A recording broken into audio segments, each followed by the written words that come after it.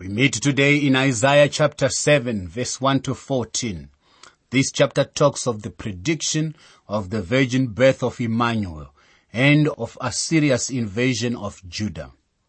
Verses 1 and 2 of this chapter speak of the civil war between Judah and Israel, with Syria allied to Israel, resulting in a state of fear in Judah. Verses 3 to verse 9 tells us about the conduit or the aqueduct of the upper pool, where Isaiah and his son Shear-Jashub met.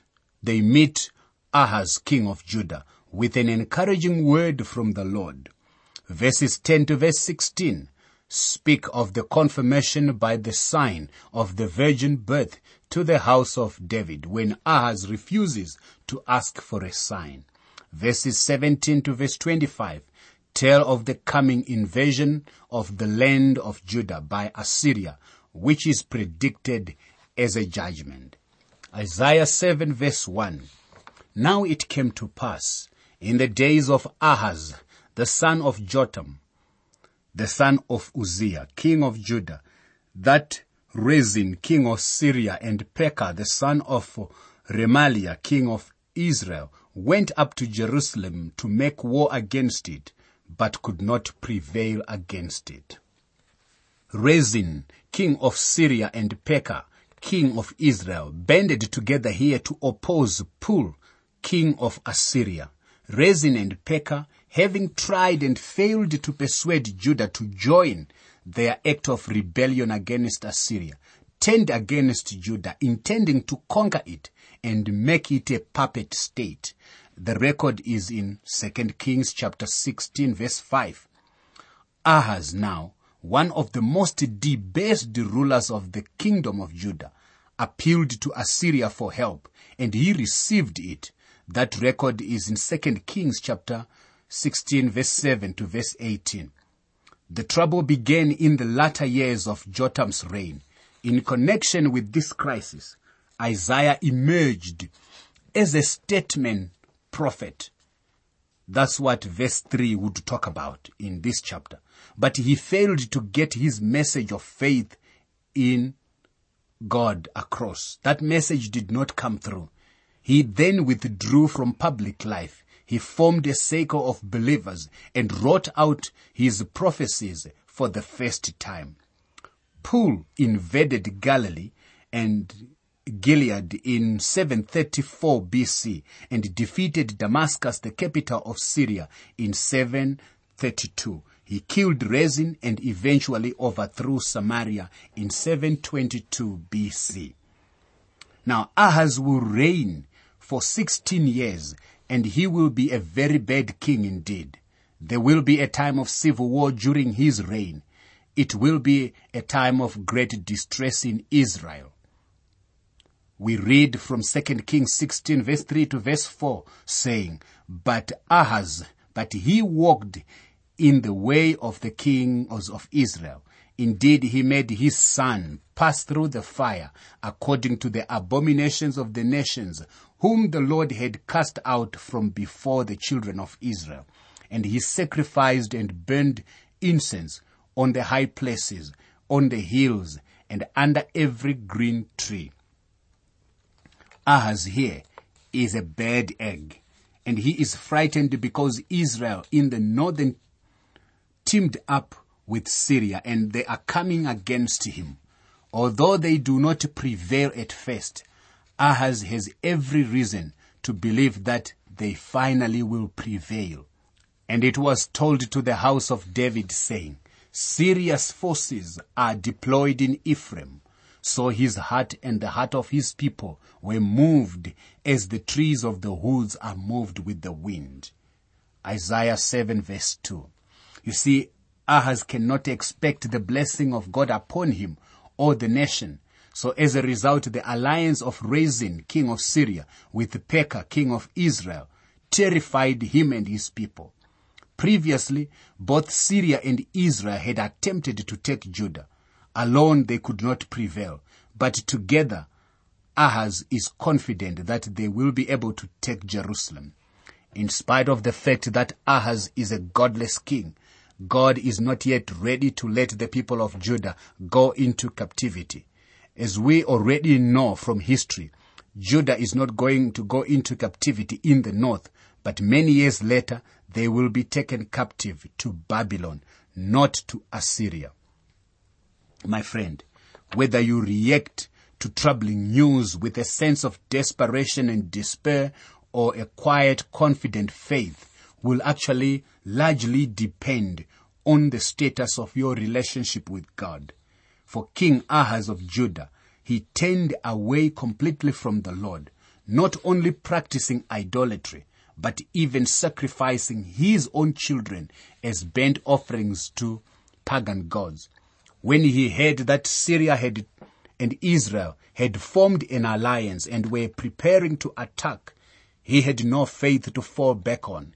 Instead, he became so frightened that his heart began shaking like a tree in the wind. In his mercy, God told Isaiah to help Ahaz gain some perspective here by taking a long-term view of the forces aligning themselves against him and his people. The prophet pointed out trends that would mean the demise of Ahaz's enemy within 65 years. That is what verse 8 will tell us.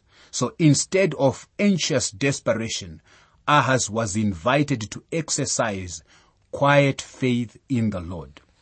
In a similar way, my friend, believers today are called to take a different view of time and the events of history.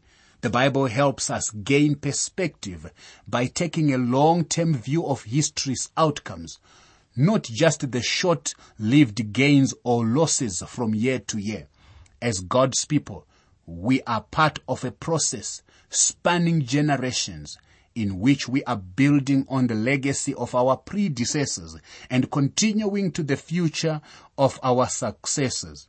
From that perspective, today's terrors can become tomorrow's joys. Is that your perspective, my friend? Then the Lord said to Isaiah, "Go out now to meet Ahaz, you and Shear-Jashub, your son, at the end of the aqueduct from the upper pool on the highway to the fuller's field." Isaiah 7 verse 3. We see here, because God is not ready to deliver the kingdom of Judah into captivity, he wants to encourage the king, so he will not make an unwise and frantic alliance with Egypt. God tells Isaiah to meet Ahaz, and he tells him to go and meet him with his son. His son's name is Shear-Jashub. And that name is an interesting name again because it says the remnant shall return. Through the name of his son, God was still communicating a strong message to Isaiah. The remnant shall return. Now there are several things we need to look at in this verse. First of all, Isaiah is to meet Ahaz at the end of the aqueduct from the upper pool. The place where he is to meet the king is suggestive as well. It is from this aqueduct or conduit that the life-giving waters pour for thirsty Jerusalem. It is here that the people can quench their thirst. Now, you can't get much satisfaction from a pipe filled with water. You must have a spigot on it somewhere. You must go to the place where the water comes out of the pipe. Where it is coming out, that's where there is life. Now, my friend, this is very symbolic of the fact that you are not going to get any blessing out of that house of David. But way down at the end of his line, one is coming as the water of life. That one was the Lord Jesus Christ. He came in the line of David to bring the water of life. And he said, "I am the living water." Isaiah is to meet the king at the upper pool. The word for pool is bereka, from the root word meaning blessing. This same word is used in Psalm 84 verse 6. The rain also fills the pools. Everywhere else it is rendered blessing. Now that is an interesting thing. Notice also that it is the upper pool. Upper is the word used over 30 times for the Most High.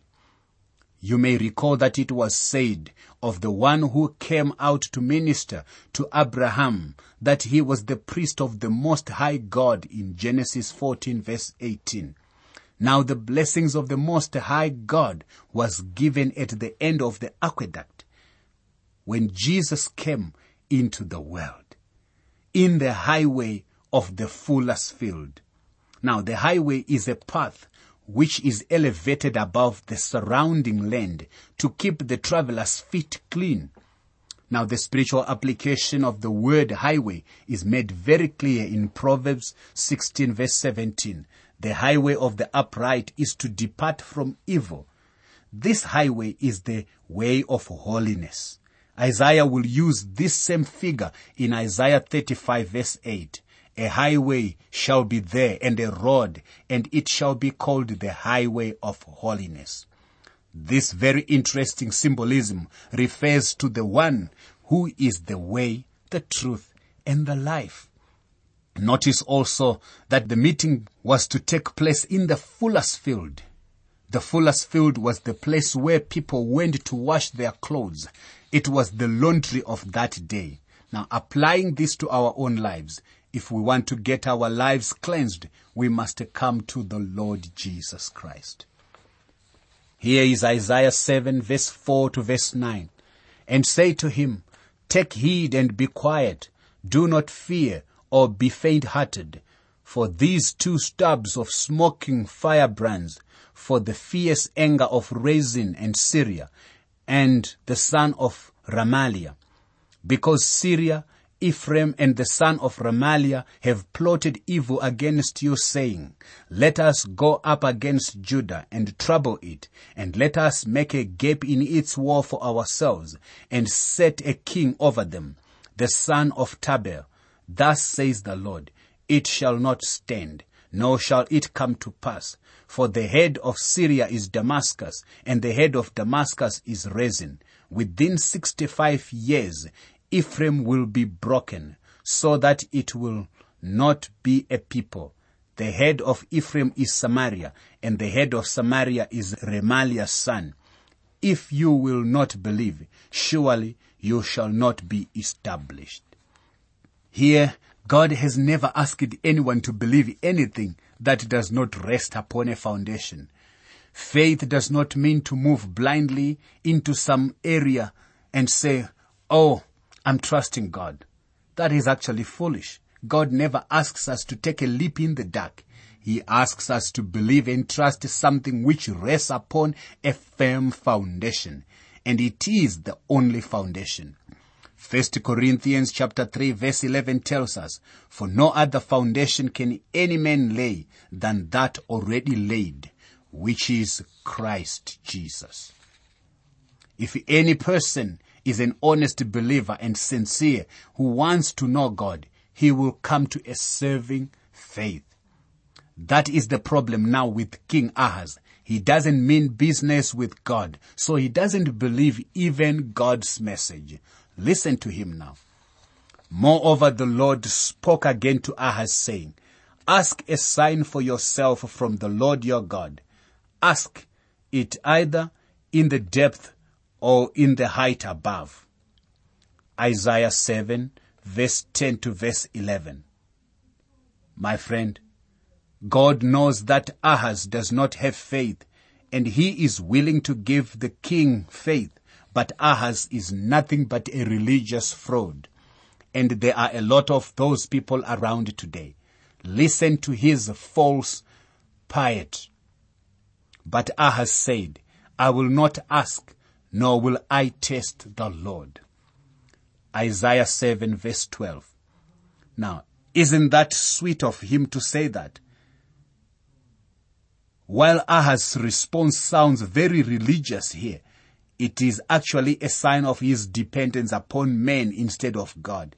He sounds so nice, but he is one of the biggest hypocrites you will find in Scripture. This sort of thing is sickening, and I believe God feels that way about it even today. Isaiah 7 verse 13.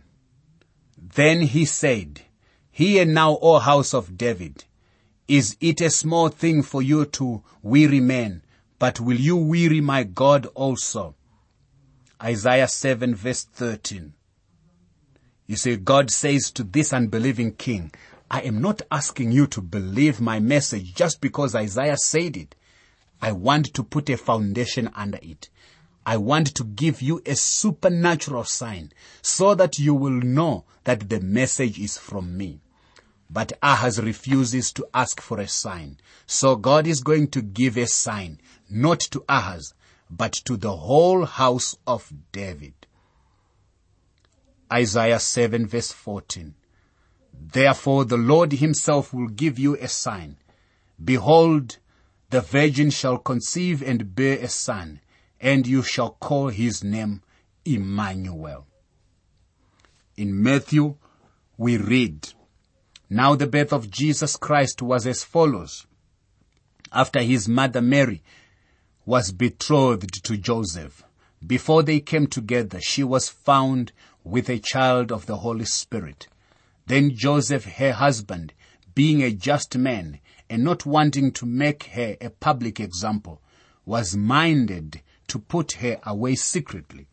But while he thought about these things, behold, an angel of the Lord appeared to him in a dream, saying, Joseph, son of David, do not be afraid to take to you Mary your wife, for that which is conceived in her is of the Holy Spirit, and she will bring forth a son, and you shall call his name Jesus, for he will save his people from their sins. So all this was done that it might be fulfilled, which was spoken by the Lord through the prophet, saying, Behold, the virgin shall be with a child, and bear a son, and they shall call his name Emmanuel, which is translated God with us. Matthew 1 verse 18 to verse 23. Isaiah 7 verse 14 has become one of the most controversial verses in Scripture because of the prophecy concerning the virgin birth. Unbelievers have quite naturally discounted it and have sought desperately, but in vain, for a loophole to reject the virgin birth. The battle has been waged about the meaning of the Hebrew word Alma, which is translated virgin. The fact that the angel quotes this prophecy in Isaiah 14 to Joseph has an explanation for Mary's being with a child before her marriage to him is satisfactory evidence that the prophecy referred to an unmarried woman who had a son without physical contact with any man. The word used by Matthew in Matthew 1 verse 23 is the Greek word panthenos, which definitely means virgin.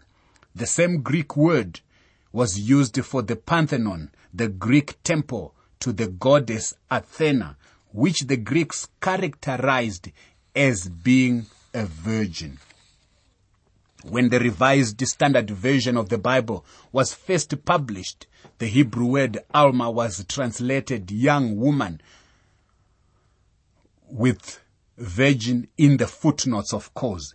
It should have been reversed actually. Their argument was that Alma meant only a young woman. While it is true that there are places in scriptures where it is translated young woman, it is evident here that it means virgin. For example, when Abraham's servant went to Haran in search of a bride for Isaac, and he prayed that God would direct him to the right girl, this is how Rebekah was described in Genesis 24 verse 16. Now the young woman was very beautiful to behold, a virgin. No man had known her. The word young woman is the Hebrew word Nahara, meaning damsel, but that she was a virgin was made clear also. Then when the servant was rehearsing this experience of praying for God's guidance, he said, Behold, I stand by the well of water, and it shall come to pass that when the virgin comes out to draw water.